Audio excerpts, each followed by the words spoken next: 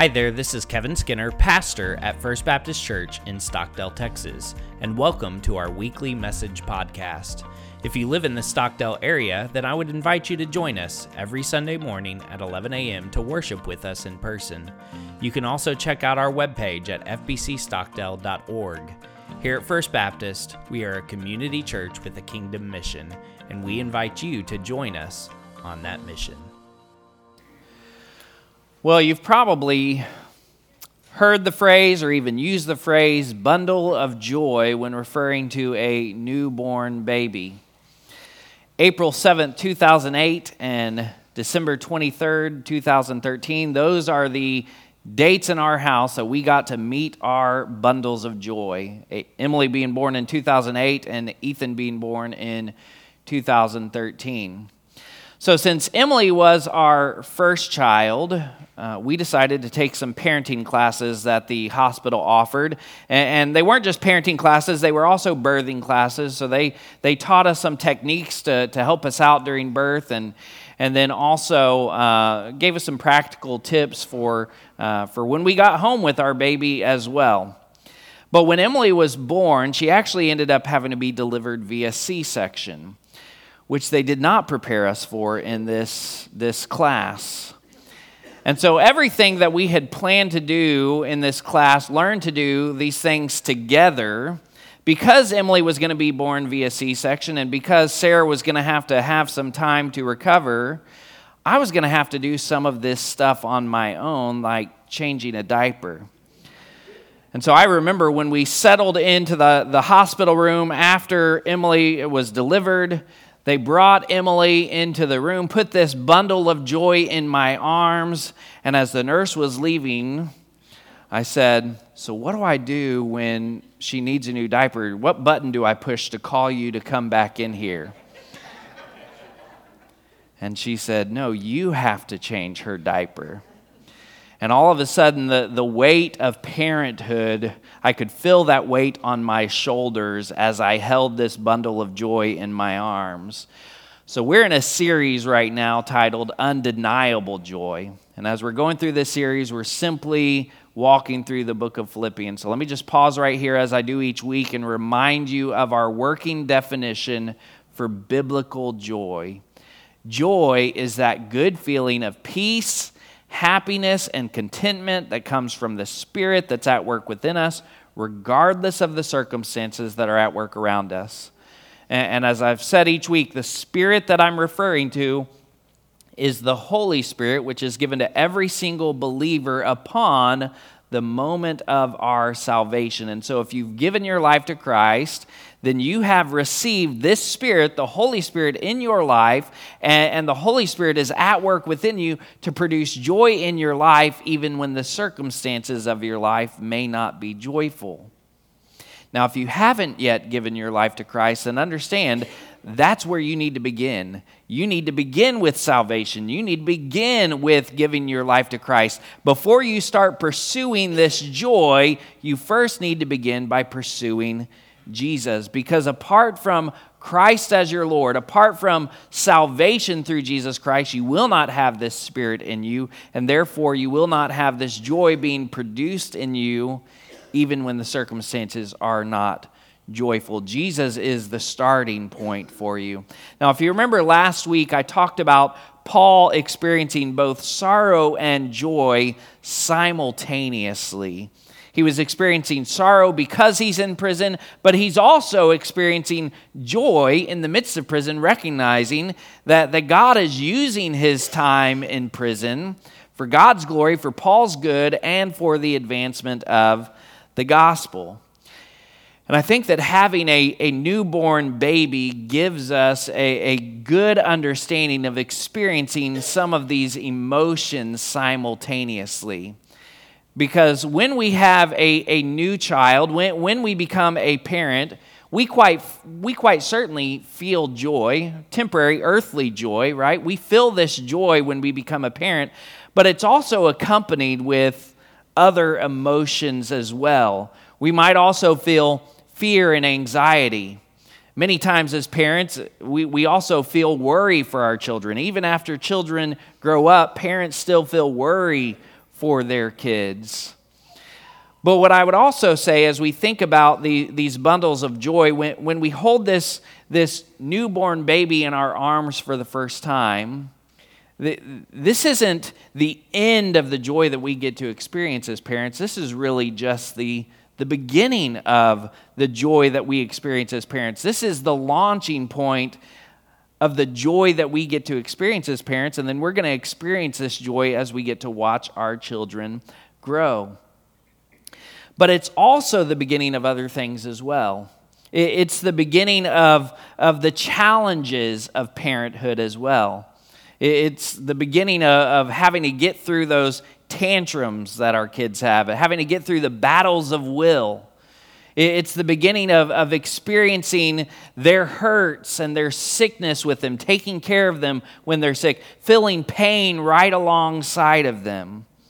And so as we think about parenthood, when we hold that bundle of joy in our arms for the first time, it's not the end of the journey for us as parents. It's really the beginning of the journey for us. So now I want us to shift our minds back to our walks with Christ, because when we give our lives to Christ, when we become that newborn baby, that new believer in Christ, as we think about our walks with Christ, I want you to understand when we come to Christ, we haven't reached the goal, the journey has just begun. When we give our lives to Christ, we haven't reached the goal, the journey has just begun. And it's a journey that may be filled with struggles and challenges. It may be filled with persecution and suffering. But because of Christ and because of His Spirit that's at work within us, it's also a journey that is filled with joy as well, true biblical, lasting joy as well. We haven't reached the goal. The journey has just begun. We're going to see this at work in our passage today. So if you have your Bibles, you can turn with me to Philippians chapter 3. We're going to look at verses 12 through 21. Philippians chapter 3, verses 12 through 21. Now, as you're turning there, I want to take you back to the end of our passage from last week. Because at the end of the passage last week, what Paul said at the end, Paul began to talk about his goal. Now, I don't know about you, but I like to set goals for myself. I started this practice a few years ago when I was up in Watauga. At the start of each year, I would sit down and I would write goals down for myself that I wanted to accomplish in the new year. Some of these goals may have included books that I wanted to read, a podcast that I wanted to start, a blog that I wanted to write. So I would set these goals for myself, and then I would let these goals inform the decisions that I made throughout the year so that I could achieve that goal, so that I could reach that goal. You see, goals give us direction. Goals give us direction. This is true in sports as well. Even if you don't know much about football, if you go to the football games on Friday nights, which let me just say, the game on Friday night, man, that was intense. If you were there, that was an intense game. I'm glad that the Brahmas pulled it out in the end. But even if you don't know much about football, if you go to the football game, you have to have this basic understanding that each team, they're going towards a goal. When they have the ball in their possession, they are heading towards their goal. They're going the direction of the goal. Goals give us direction. They inform the direction that we are heading. And so at the end of the passage that we looked at last week, Paul begins to talk about his goal. In verses 10 and 11 of chapter 3, Paul says, "My goal is to know Him and the power of His resurrection and the fellowship of His sufferings, being conformed to His death, assuming that I will somehow reach the resurrection from among the dead." To put it simply, Paul's goal was to know Christ and the power of His resurrection. To know Christ and the power of His resurrection. And this goal is really a goal. This really informed all of the decisions that Paul made in his life. Now, this isn't to say that Paul didn't have temporary goals, temporal goals, earthly goals, but his ultimate goal, or his chief goal, was to know Christ and the power of His resurrection. In other words, Paul was living for something more than the here and now. Now, Paul was certainly living in the here and now. He was being persecuted, being imprisoned for sharing the gospel. He was being impacted by the here and now. But even while he was in prison for sharing the gospel, he was still living for something more than the here and now. Because while he was in prison, he continued to share the gospel. His hope, his joy, his resolve was not lost while he was in prison, because he was living for something more than the here and now. So let me just pause and ask, are you living for something more than the here and now?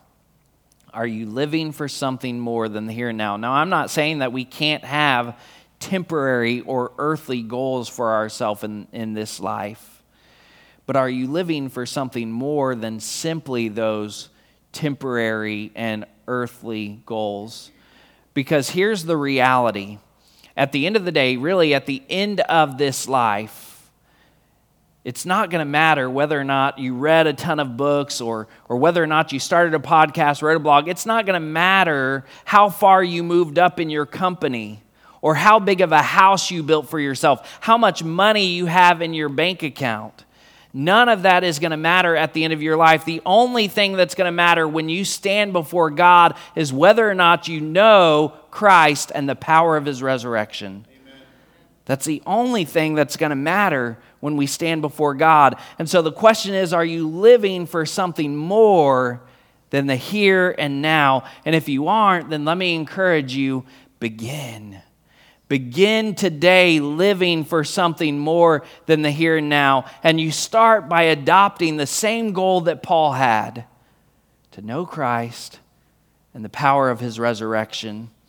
It's the greatest goal that we can ever have. And so when knowing Christ and the power of his resurrection becomes our goal, then that's going to inform every other goal that we have. It's going to inform every other decision that we make in this life. And we're going to see this at work in our passage right now. So let's read Philippians chapter 3, verses 12 through 21.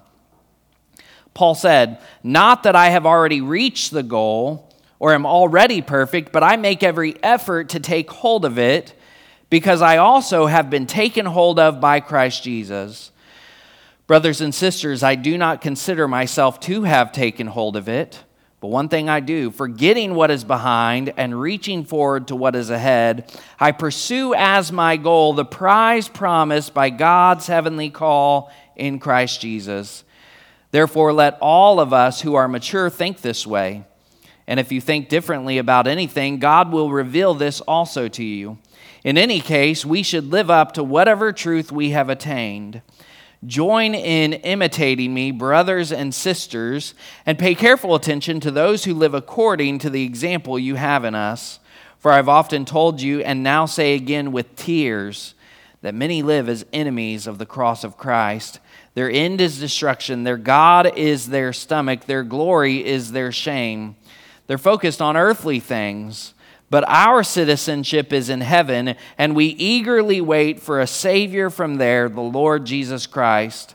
He will transform the body of our humble condition into the likeness of his glorious body by the power that enables him to subject everything to himself."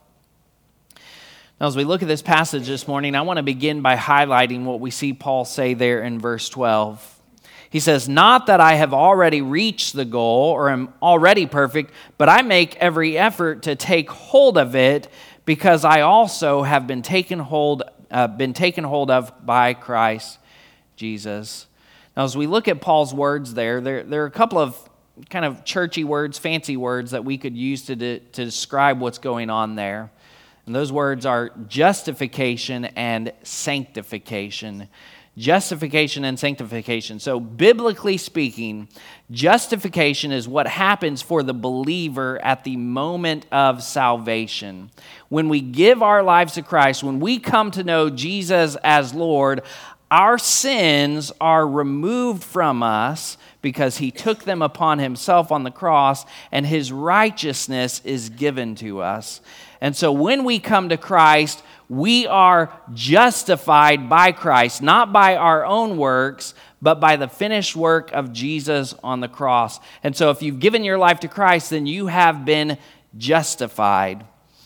Paul had been justified. Clearly, he says, I also have been taken hold of by Christ Jesus. There's no doubt that Paul's a believer, no doubt that Paul is a Christian, no doubt that he has received the righteousness of Christ in his life. So we see this word justification at work. Sanctification, on the other hand, is really an ongoing process in the believer's life.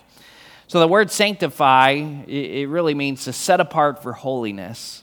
And so for the believer, we continue to grow in our sanctification as we daily turn from our sins, separating ourselves from our sinful desires.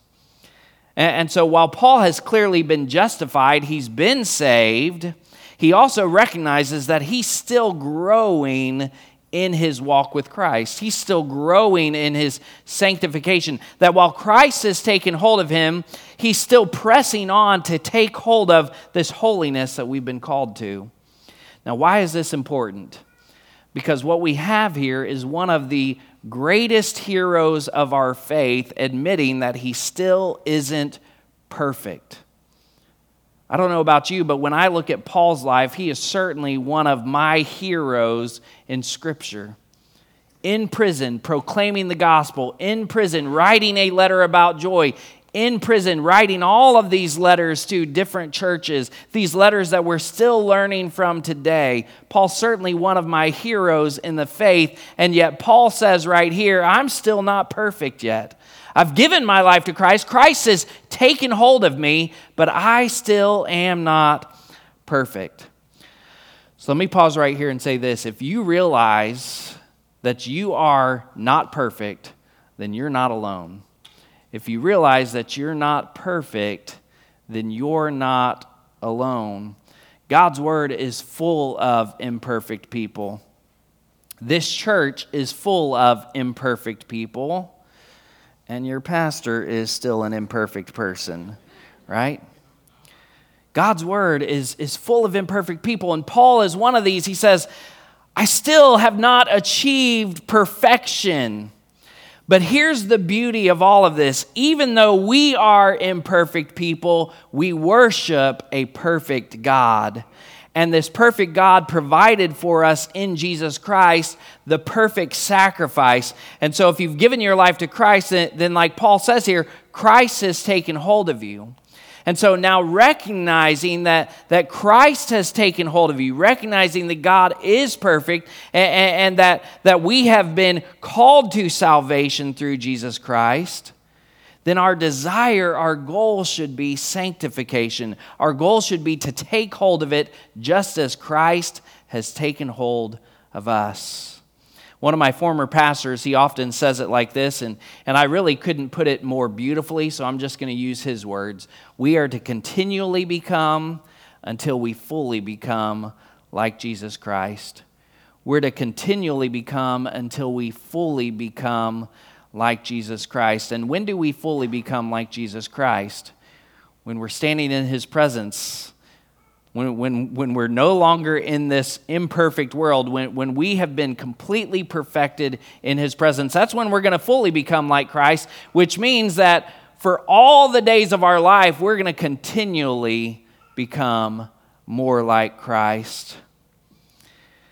And so Paul, he set this goal for himself to know Christ and the power of his resurrection. And this goal informed all of his decisions. And I believe that this should be for us as believers, this should be our goal as well, to know Christ and the power of his resurrection. And so this is going to inform all of the decisions that we're going to make. We need to intentionally do some things if this is our goal. And so we're going to look at some of these things from this passage this morning. First, we're to focus on what's ahead. We are to focus on what's ahead. Let's read verses 13 and 14 again. It says, "Brothers and sisters, I do not consider myself to have taken hold of it, but one thing I do, forgetting what is behind and reaching forward to what is ahead, I pursue as my goal the prize promised by God's heavenly call in Christ Jesus. We are to focus on what's ahead. Paul really did live with this goal in mind. He was living with this goal in mind when he was preaching the gospel as a free man, and he was living with this goal in mind as he continued to preach the gospel while he was in prison. You see, his hope, his joy, and his resolve were not rooted in this life. His hope, his joy, and his resolve were rooted in what was to come and what was ahead. So let me pause right here and say this. When we focus on what's ahead, it helps us endure the things of right now. When we focus on what's ahead, it helps us endure the things of right now. Just as Katie and Rodney shared earlier, there are times that we go through some difficult things in this life, but when we know what lays ahead, it gives us a hope and a joy even in the midst of the difficult times. This is what Paul understood. Paul was able to endure prison, endure suffering, endure persecution because Paul knew what lay ahead. When we focus on what's ahead, we are able to endure the things of right now. So let me introduce you to a man by the name of Jim Thorpe. Jim Thorpe was a Native American from Oklahoma who competed in the 1912 Olympics. He represented the USA in both track and field. So it was the morning of his races when he discovered that someone had stolen his shoes. Now, he didn't let this detour him. He knew the goal that he had in mind. He knew the prize that was ahead, and so he borrowed a shoe from a friend. He found another shoe in a trash can. He put on these mismatched shoes. One of the shoes didn't fit, so he wore some extra socks to make his foot a little bit bigger to keep that shoe on. And he ran those races that day with mismatched shoes, with a shoe that didn't fit, and he won 2 gold medals that day. When we focus on what's ahead, it helps us to endure the things of right now. He wasn't focused on not having his shoes. He wasn't focused on the shoe that didn't fit. He was focused on the prize. Are you focused on the prize? Are you focused on the goal? Focus on what's ahead.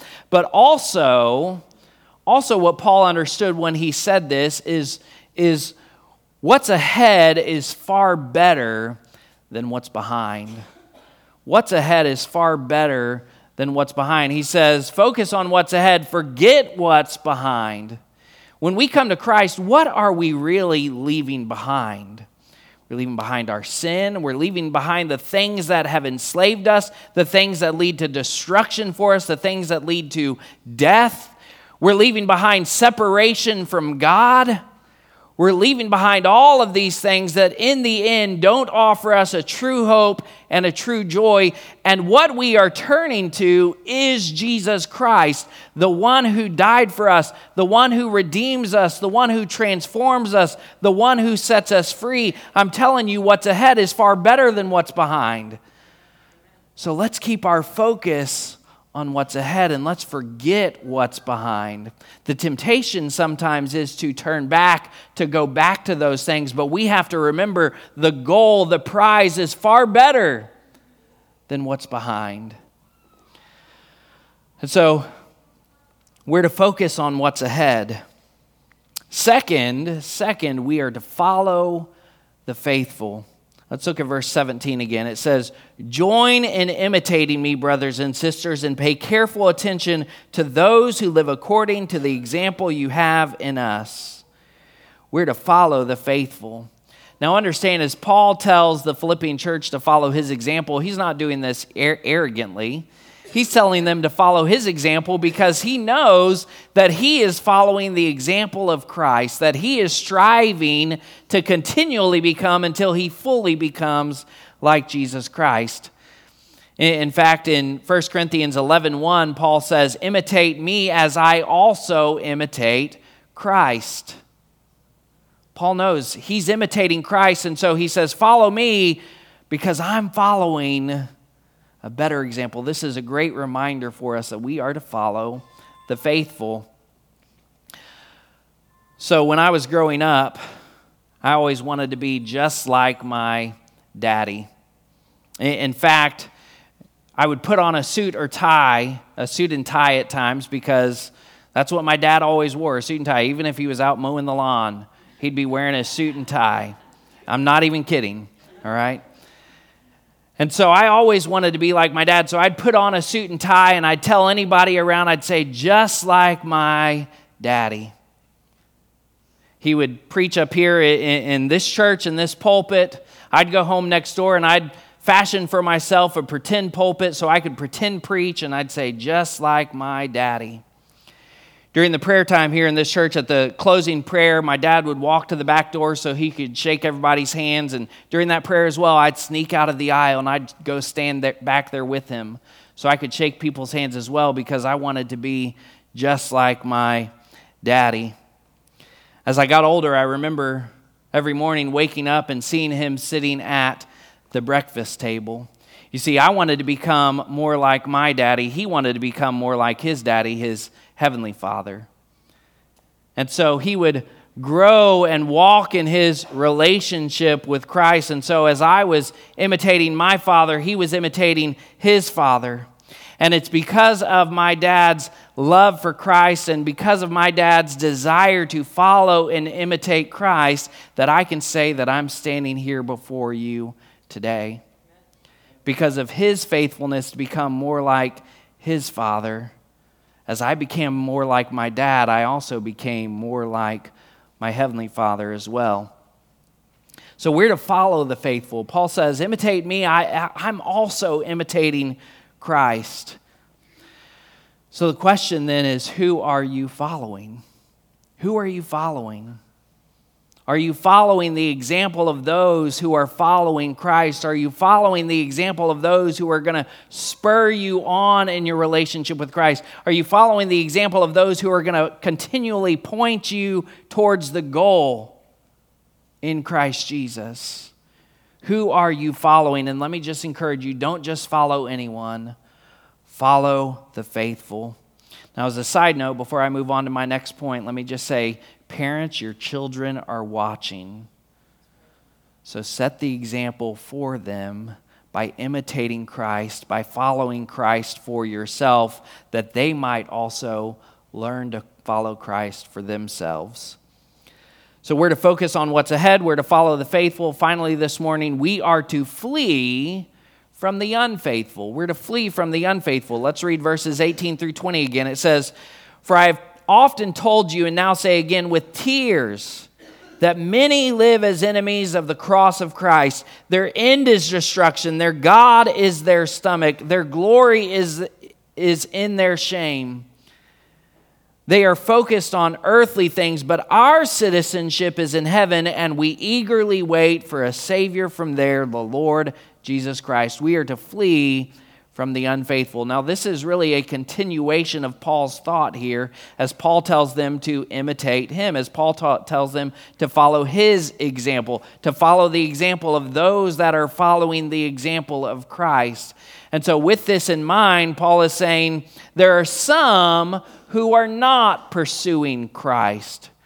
There are some who are not setting an example that we need to follow. So as I say we're to flee from the unfaithful, really what I'm saying is we are to flee from the example of the unfaithful. We are not to follow their example. We're not to follow their ideologies and philosophies. Listen, you can turn on the TV and look at your social media feed, and you're going to see a lot of philosophies and ideologies that do not line up with God's word and do not line up with Christ. We are not to grab hold of those things and admire those things and strive to become more like those things that the world is pushing for. We are to follow those who encourage us to follow Christ. And so we're to flee from the example of the unfaithful. But I also want you to hear the tone of Paul's words here. Because as Paul talks about the unfaithful here, as he calls these people enemies of the cross, he says this with a broken heart. He's got tears in his eyes. He's not rejoicing or celebrating in the destruction of sinners. His desire is still that they would come to repentance, that they would come to know Jesus Christ through the power of the gospel, that their lives would be transformed. But he says, don't follow them. Don't let them be your example. And he says it with a broken heart. You know, Charles Spurgeon once said, winners of souls first need to be weepers of souls. Winners of souls must first be weepers of souls. We are to flee from their example, but our hearts are still to be broken for sinners. Our hearts are still to be broken for the lost. Our hearts are still to be broken for the unfaithful, that we might be so moved to share the gospel with them, that they might come out of their sin, that their end would not be destruction, that their God would not be their stomach, that they would receive a new goal, that they would receive a new prize in Christ Jesus. So I want to close with a story about my sister, and when she hears this, she's probably not going to be happy with me for telling this story. But when my sister was in high school, for one season, she played soccer. And I remember going to one of her games. It was in the winter time, and I know it was winter because we were bundled up in the stands with blankets around us. Now, I don't know much about soccer, but I knew enough to know that when the ball came to my sister and she started kicking it, she was kicking it in the wrong direction. And so we threw those blankets off and we stood up and we started shouting, "Turn around," with urgency. Turn around. Which, maybe this will get me off the hook. She did turn around, all right? She did start kicking in the right direction. As Paul tells us to flee from the unfaithful, we're to still be broken for the unfaithful. And so if you're here today and you would say that you haven't given your life to Christ, then I say this with brokenness, but I also say this with great urgency. Turn around. Your end is destruction. Your glory, your prize is only what you receive in this life. But if you will turn around to Jesus Christ, you will receive a glory and a prize that will not end. Turn around. Don't wait another day. Turn around today. And let me tell you, if you will turn around, if you will turn to Jesus Christ, then not only will you receive Jesus, but you will also receive this true biblical, lasting joy that only Jesus can give. Some of you have experienced that joy because you've experienced Christ. But if you haven't experienced Christ, if you've never allowed Him to be your Lord, then I want to give you the opportunity to turn around today. So in just a moment, we're going to sing another song. And as we sing this song, this is going to be your opportunity to respond. If you're here today and you would say, I've never given my life to Jesus, I've never allowed Him to be my Lord, but today I recognize that He died for me, that He rose again, and today I'm ready to make Him the Lord of my life. If that's you, if you're ready to turn around today, then I would invite you to respond. I'm going to be standing right down front. You can join me down here. We can talk, we can pray. Today can be the day that you receive the greatest prize you will ever receive, Jesus Christ Himself. Maybe you're here and you would say, I've already given my life to Christ, but you recognize you've not been focused on what's ahead. Maybe you've been turning around and focusing on the things of this world. Maybe you haven't been following the best examples. Maybe you need to lay some of that down at the feet of Jesus today. I would invite you, if you're a believer, to respond in that way. If you know there are things in your life that aren't spurring you on towards the goal that we have been called to in Christ Jesus. Maybe you're here and you would say, I've given my life to Christ, but I've never taken that step of baptism. Listen, Baptism doesn't save us, but if we're gonna walk or run this race in obedience to Christ, then we need to start with the first thing that He's called us to, and that's baptism. And so if you've given your life to Christ, but you've never taken that step, I would invite you to respond as well. I'd love to get your baptism on the schedule. Now maybe you're here and you would say, I've given my life to Christ, I've been baptized already, I've been visiting this church, I know that God's calling me to make this my church home, to become a member of First Baptist Church Stockdale, to unite my life with this body of believers and the mission that this church body has. If that's you, then I would invite you to respond as well. You can come down, we can talk and pray, and you can become a member here at First Baptist Church Stockdale. Whatever it is that God's calling you to do in these final moments, I would just encourage you to respond obediently. Would you stand with me right now and let's go to the Lord in prayer together. Thanks for listening to our weekly message podcast. At the end of every service, I offer an invitation to respond, and I'd like to invite you to respond today. If you'd like to make Jesus Christ your Lord, or if you'd like information about membership here at First Baptist Stockdale, then head on over to fbcstockdale.org/respond. Your response will come directly to me, and I'll follow up with you this week. God bless you, and have a great week.